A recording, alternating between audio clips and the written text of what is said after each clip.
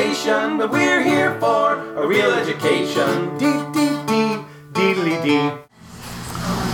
Welcome to A Real Education. We are back at Peace Coffee, our beautiful Peace Coffee studios, as we are getting ready to watch Murder on the Orient Express. I am your host, Tim Wick, and I am joined, as always, by my co-host, movie conductor, Melissa Kersher. Hello.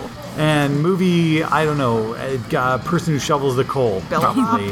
Bellhop, something like that. Do bellhops happen That's in hotels. Anyway, Jenny Young. Well, they That's have, what are the luggage people? Yeah. Anyway, the point is, Jen is here. And Melissa's here. Yay. And Jenna, of course, has not seen this film. So, Jenna, what do you know about Murder on the Orient Express? I know it's got the longest list of rock star names ever. Yes. It's true. It's got David Bowie. No, wait. No. No Bowie in this one. Oh man, a remake that's all rock stars? Oh. Okay, anyway. Who would David Lee There's Roth their play? guitar. I don't want to know. Never mind. So there's just like this huge list of well-knowns that are involved with this. It is a film noir, or at least it's been described to me as a film noir. And I believe there's a train involved. Train. Mm-hmm. The train may or may not be the Orient Express. Right? It could be. The famed Orient Express that ran from Paris to Istanbul for many years, since and like then the didn't. 1880s, and then I think it does again because there's a nostalgia thing going on with trains these days. So I think it actually shut down in 2009. Did it? Yeah. Oh, well, stupid Orient Express shutting down. Yeah. So, Murder on the Orient Express, I think the things that we can say without spoiling too much, it is based on an Agatha Christie novel by the same name. Mm-hmm. So, it is a whodunit kind of film. And it features one of her most famous characters, Hercule Poirot, the Belgian detective. Ooh. Yes, played by Albert Finney. This film was nominated for several Oscars. Albert Finney was nominated for Best Actor. Mm-hmm. It's also nominated for Best Adapted Screenplay and a few other awards as well. Cinematography, and Ingrid Bergman got one for her role, and a couple other things. But yeah, it's kind of amazing in that it has this remarkable cast of classic Hollywood actors, sort of in the twilight of their career, as well as actors who were in the prime of their career when this film was made. Remarkably well done cast, and that's kind of one of the big things. I bring up the Oscars, if only because we're watching this movie at the Trial Movie Theater on Oscar night right now. Right. They're handing out an Oscar for something, and we are not watching. Which is a shame because Tim and I are all about Oscar night. And This is the last time I missed Oscar night was like decades ago. I know. It really makes me very sad. I mean, you guys are all bummed out. I'm looking forward to seeing this movie, but the timing stinks I feel a little. bad. I usually watch for all of the pretty dresses, and instead I spent the time in Goodwill. So whatevs. So we'll see if there are any pretty dresses in the movie to help make up for it. I don't know if there are, but there is a pretty train. The train part, that is correct. And trains figure heavily in real education films. Yes. We bring in a lot of trains.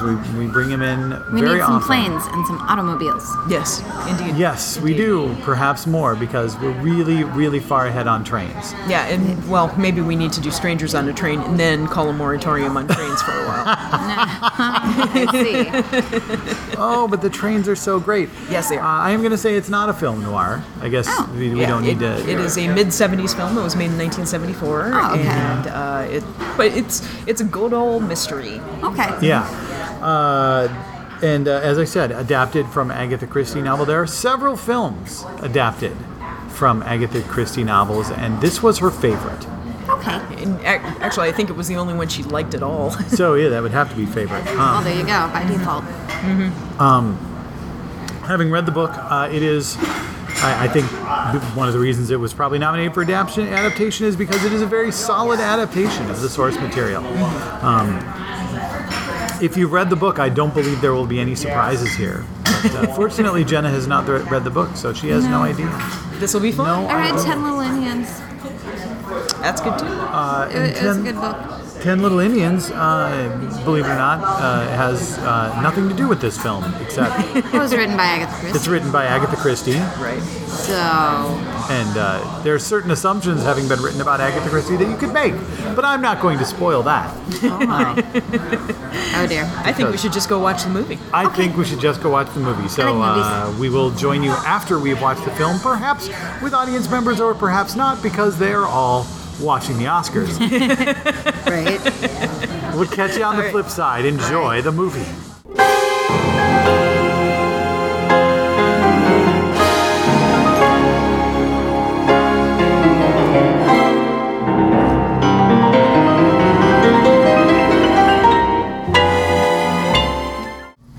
And we are back. We have just finished watching Murder on the Orient Express here at the lovely Trylon Movie Theater.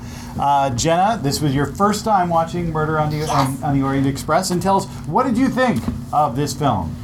I think, for me, the entire film can be summed up in guys in fezzes playing good ship lollipop. And that was early. That was early. early in the film, there were guys in fezzes playing good ship lollipop. It set the mood, you say. It sets the tone.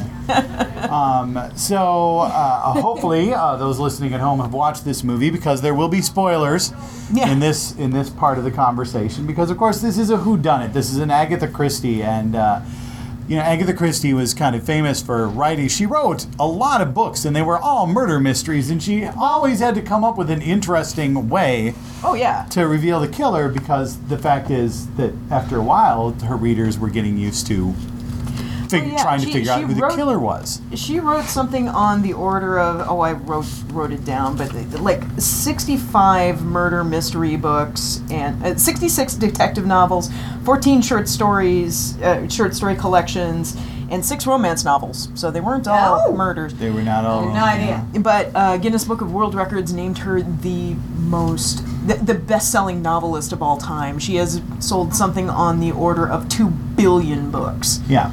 I seem to recall when I was young, my parents had darn near every single one of her books, and so I've read a great many.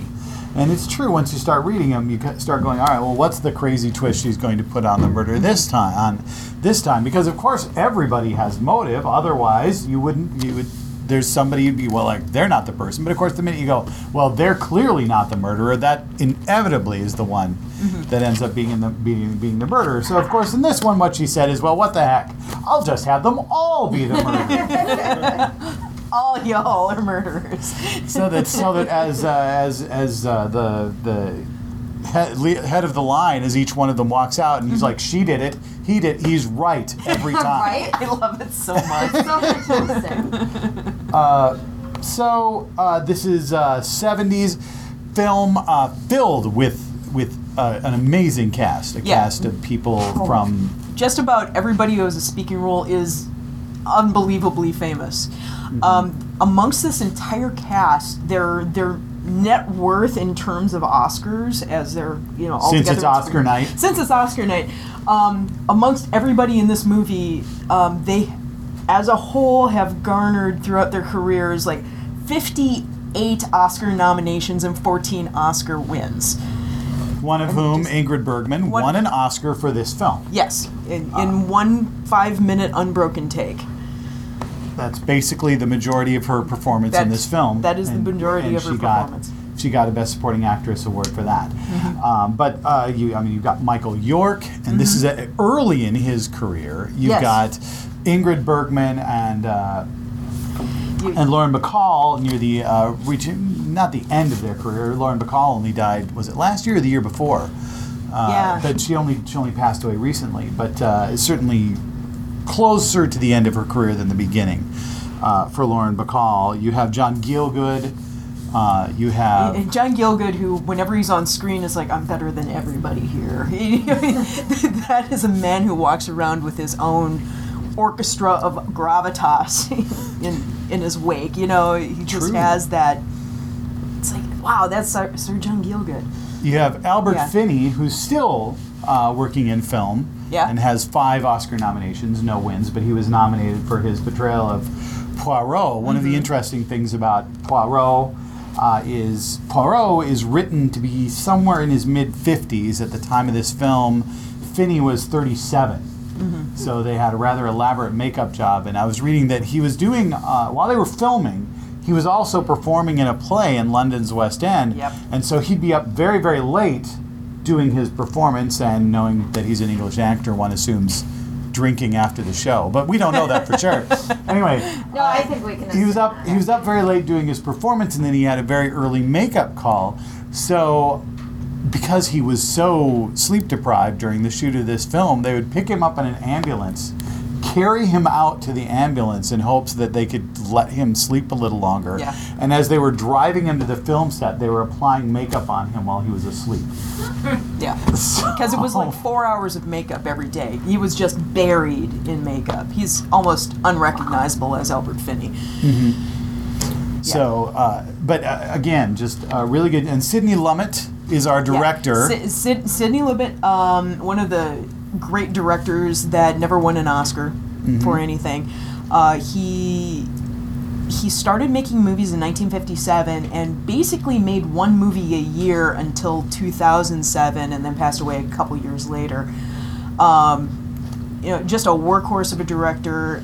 He's not a flashy director, but his films often have humanist themes and social. They attack social issues. Not so much this one, but he's also famous for stuff like Dog Day Afternoon and The Verdict, and 12 Angry Men is probably his biggest one. But wonderful directors, actors loved working for him because they could collaborate with him very well, and he directed a lot of people to Oscar-winning and Oscar-nominated performances. So he was an Oscar catalyst. He was an Oscar catalyst. Eventually, he got to the point in his career where the Academy just went, just give him an Oscar for something, and they gave him an honorary Oscar, because it's one of those things like, oh God, he's never won anything. We should do something about that. Yeah, honorary Really. Oscars are the words they get when somebody's almost dead, and they're like, crap, we've never given him an Oscar. Yeah. They did that to Peter O'Toole. Yeah. Who had been nominated like 7 times and never won, and they finally like, just give him. Give him an Oscar. I wrote down the quote from Sidney Lumet about the Oscars. He says, "I wanted one, damn it, and I deserved one." Nice. There you go. There you Wow. go. And he finally got one. So Agatha Christie, as we mentioned in the intro, really despised every other film made from her books. Yeah, she really did not like anything that was produced from her works until this one, and she really enjoyed this adaptation, and in fact she was at the film's premiere. She really enjoyed it, and about a year later she passed away. Her appearance at the premiere of this film was like her last public appearance. And she said Albert Finney's performance as Poirot was the closest she'd seen to what she envisioned Poirot to be. Sort of this very, very intelligent but dandy. I mean, Poirot is talked about as a dandy, and he's Belgian. He's not French. Very important Very to note important. that he's Belgian. How do you like the mustache sling he had? Oh my goodness, that needs to be. the hairnet and the mustache sling and the lotion and the gloves and the snake skin robe. How much do you want a snakeskin robe like that? Actually, what I really want is that white thing with the red design on the back. Oh, the woman's dressing gown? Yeah. Or how about that big white hat with the feathers? Oh, the foof. Oh, Or the foof? prince... is that a technical? It term? is. Poof. All It's right. like an explosion of feathers on his Yeah. head. So I think the film does a very good job, I think, of misdirection, which is, I mean, the whole, this is Christie's milieu. This is her thing. She sets up, she gives you all sorts of clues to confuse you so you can't figure out what's really going on. Sure. Even though she does, in most cases, tell you enough to possibly figure it out by yourself. When they're talking about the knife wounds, that don't look like they were done by the same hand, which can immediately make you go, well, how many hands were there? There were 12, and the way Connery's character talks about needing to be tried by a jury of 12, and as you start to make the connection that all of these people seem to have a connection back to this one kidnapping and murder that our victim is responsible for. But it doesn't tie it all together, and it doesn't tell you enough to really know until Poirot starts to bring it all together, because that's his job. Poirot is our character that's going to bring us into what really happened. Mm-hmm. And so we see the whole thing from his perspective, and then because they're really careful. I mean, there are conversations that happen outside of his view, and we never see those unless he's witness to them. Mm-hmm. So when Connery and Vanessa Redgrave have their little conversation on the steamer, he hears that. And so we are privy to that private conversation. But there are undoubtedly, and you see, which is, I think, clever, when you know the solution and you can watch these glances that are being passed amongst the characters, that tells you that what they're doing at the beginning is trying to figure out how we do this thing we were already planning on doing with a world-famous detective in the cabin next door. How great is Anthony Perkins' reaction to Poirot when he kind of barges into the compartment that they're going to share? Yeah. First of all, have you ever seen Anthony Perkins play anything that wasn't just a nervous wreck of a character? He does this so well. He's perfect at it, of course. Oh my goodness. But, when Poirot walks in, he's like, ah. And of course, you think that's just because he surprises them, but it's also because he's like, I don't think I can do this if I have him sleeping in the same cabin. Yes. So I really enjoy, once you know how it unfolds, being able to watch it again. There's a remarkable amount of rewatchability, I think, to the film. Oh, yeah. In being able to kind of watch the way these characters interact with each other and Poirot before you are aware of their relationship to one another. So I don't know. Do you have any other wonderful trivia to share with us, Melissa, before we elicit questions or comments from our audience? It's mostly like name that actor. We haven't mentioned Richard Widmark yet, who played the murder victim. He was a very common face during the film noir era. Got Night in the City and a bunch of other stuff like that. And Pick Up on South Street, I think he was in. But it's interesting because I don't recall seeing him past the film noir era, so I was like, oh my goodness, it's old Richard Widmark. It's kind of odd to see. But he's kind of famous for playing assholes. So it's pretty appropriate. Yeah. Also, Jean-Pierre Cassel, who is the French... the conductor? The conductor? Not the conductor, but the dude who works on the train. The dude who walks, lugging, I can't remember the name of the job. But anyway, a French actor, really great in a movie that was made like 2 years before this called Army of Shadows. If you get a chance to see Army of Shadows, that's an astonishing film. Wonderful actor. Yeah. So, even the actors that we don't recognize, I mean, it's just top to bottom, you will find every single one of these actors in other films. Yeah. Oh, and Ingrid Bergman, we haven't even... Ingrid Bergman, of course, we have, except to mention... and Lauren Bacall, and Vanessa Redgrave, the famous... Sean Connery. And Sean Connery, yeah, James he's Bond. there. And the fascinating thing is this is post-Bond. Oh, yeah. A lot of people...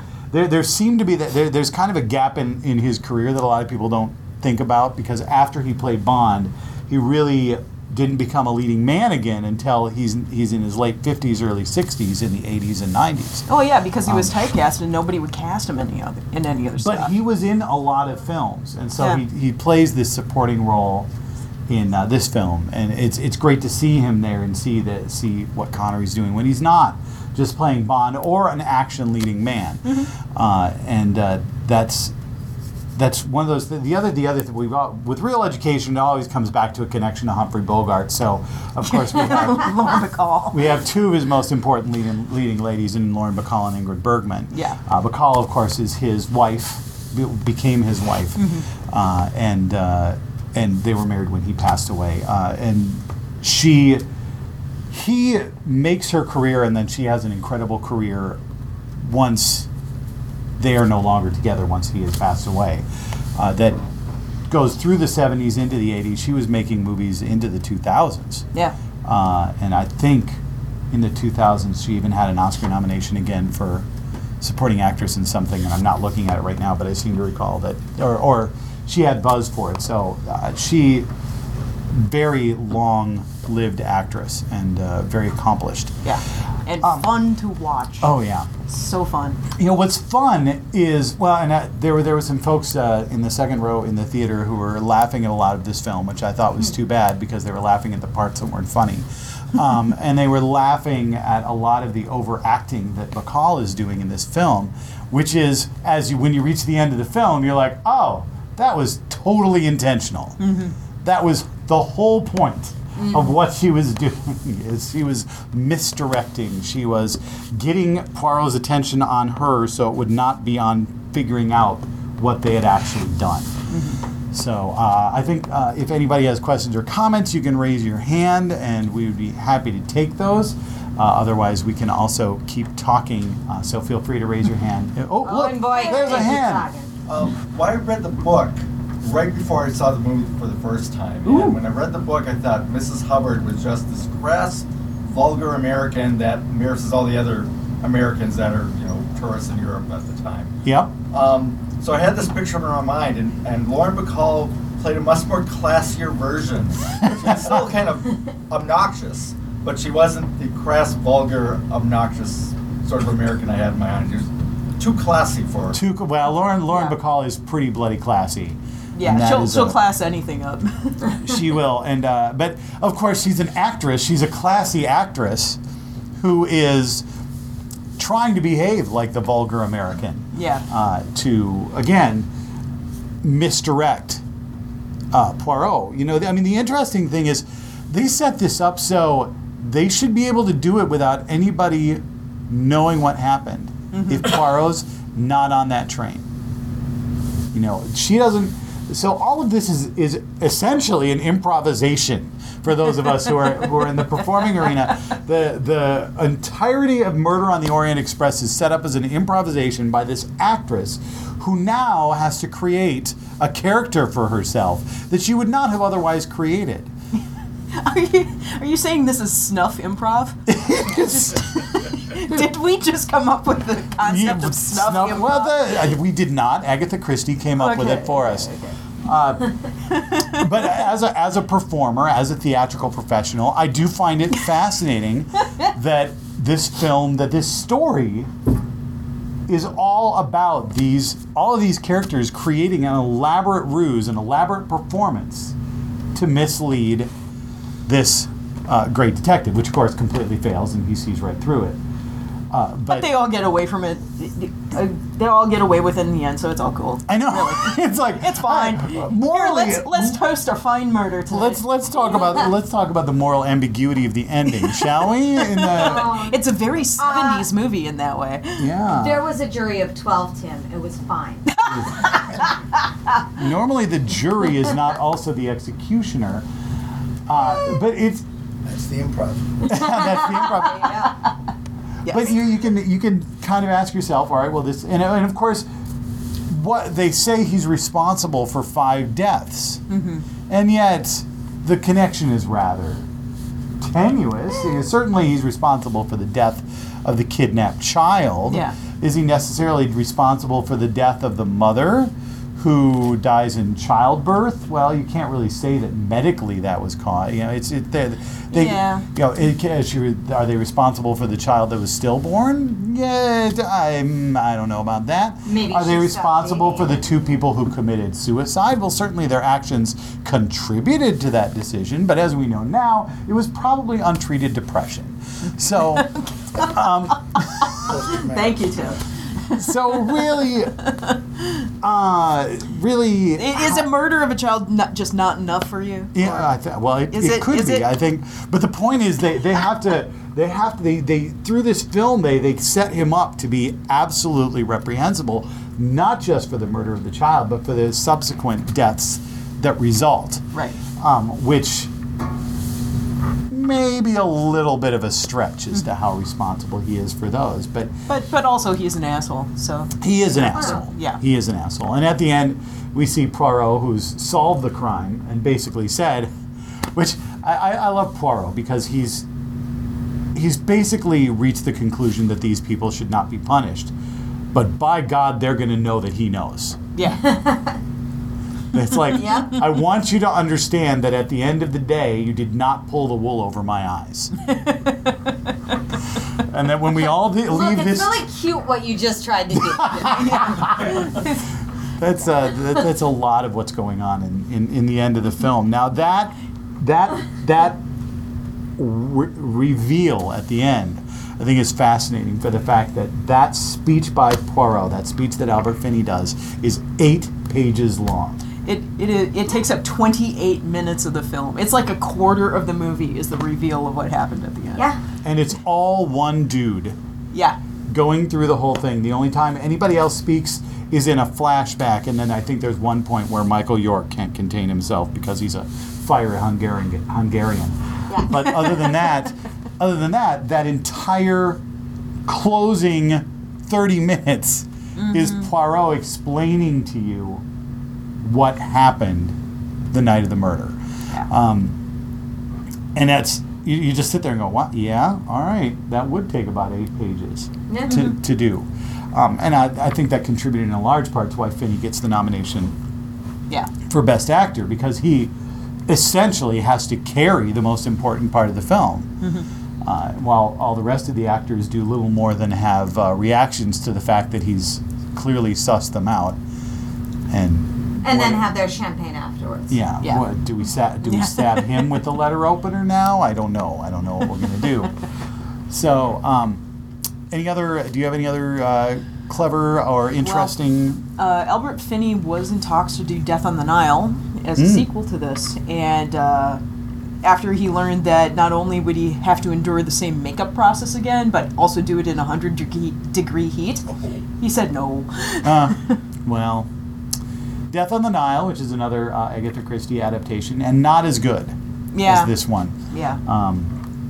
But definitely, I think there are 2 adaptations of 10 Little Indians, one of which I believe is called 10 Little Indians, and one of which is called And Then There Were None. Yes. And there are actually a considerable number of Agatha Christie adaptations. Also, I would not be surprised, I'm certain that you can find this online somewhere, but I wouldn't be surprised if you can find it on Netflix. There was a TV show in the 80s called Mystery on PBS. They did an exceptional run of Sherlock Holmes, but they also did a very, very good series of Agatha Christie, of her short stories. Yeah. One that I believe was Hercule Poirot, and one was another one of her famous detectives, Miss Marple. It's Marple, right? Marple. Marple. Who's a little old lady who solves crimes and knits. Yes. Yeah. She's kind of like Jessica Fletcher in Murder, She Wrote, only with more knitting. Yeah. Nice. Miss Marple is Jessica Fletcher, only British. Yes. Pretty much. And older. And yeah. And not You guys. Angela Lansbury. There's a question. Hey. A question or a comment? Yes. Offhand comment. I'd have to consult the Google to be sure, but I'm 90% sure right now there's a new series just called Poirot going on BBC. It might be a part of the that's- mystery thing. All right. Nice. Well, Mystery is no longer on, but maybe it is. It was originally narrated by Vincent Price, introduced by Vincent Price, and it may still continue. But PBS is just using the Masterpiece Mystery title as kind of a grab bag for lots of British miniseries. Yeah. And they do Sherlock under it. so there you go. You can look for BBC Poirot. There may be a series by that name, and I think Poirot is a great character. Just she fills him with all these quirks, and he's kind of a bore when he's not solving mysteries. And even here, he's just walking around, and he's like, he could cut to the chase when he's doing his reveal, but he's like, no, I'm going to make y'all wait. this is about drama. Y'all put on a play for me. I am now going to put on a play for you. And I enjoy that aspect. So unless anybody has any other questions or comments, it's probably time for final thoughts. Okay. Melissa, do you have any final comments about Murder on the Orient Express? Well, I have one about Agatha Christie. Agatha Christie is also responsible for the world's longest running play, Oh, yes. which is called The Mousetrap. It is I- still running in London's West End. I It have seen started- The Mousetrap in London's Yeah. West End. It started in 1952 and has been running ever since. It is now over 25,000 performances, and I fully intend to watch it when I'm in the UK in April. I'm going to warn you right now, it's not a great play. Oh, It's just been running a long time. I hear there's a twist. This may come as a shock to you, but somebody gets murdered early in the play, and they spend the rest of the play trying to figure out who. And at the end, they figure it out. Oh, funny. Spoilers! Oh my All right. Jenna, final thoughts.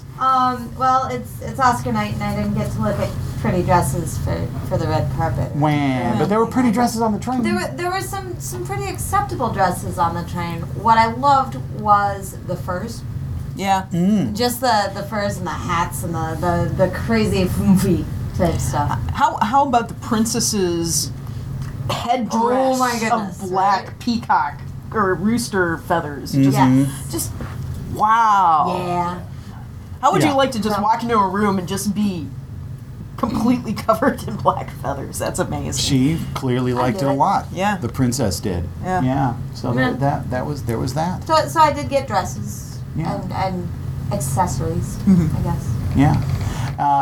And my final thought, as always, is to remind you that we put out new episodes on the 1st and 15th of the month. So on the 1st, we will be putting out the episode Murder on the Orient Express. And if you like that, on the 15th, our next movie, I'm very excited to say, is going to be all about Eve. So check us out then. And we want to thank once again the Trial on Movie Theater for hosting us here. We are working on our next date, which should be in May, June, or July. We're looking at what they have coming up and figuring out what we want to host here. We hope you come out and see us again. But thanks for coming out tonight. Everybody have a good night. Thank you. Thank you. A smattering of applause. We hope you enjoyed our film fixation. We'll see you next time on A Real Education.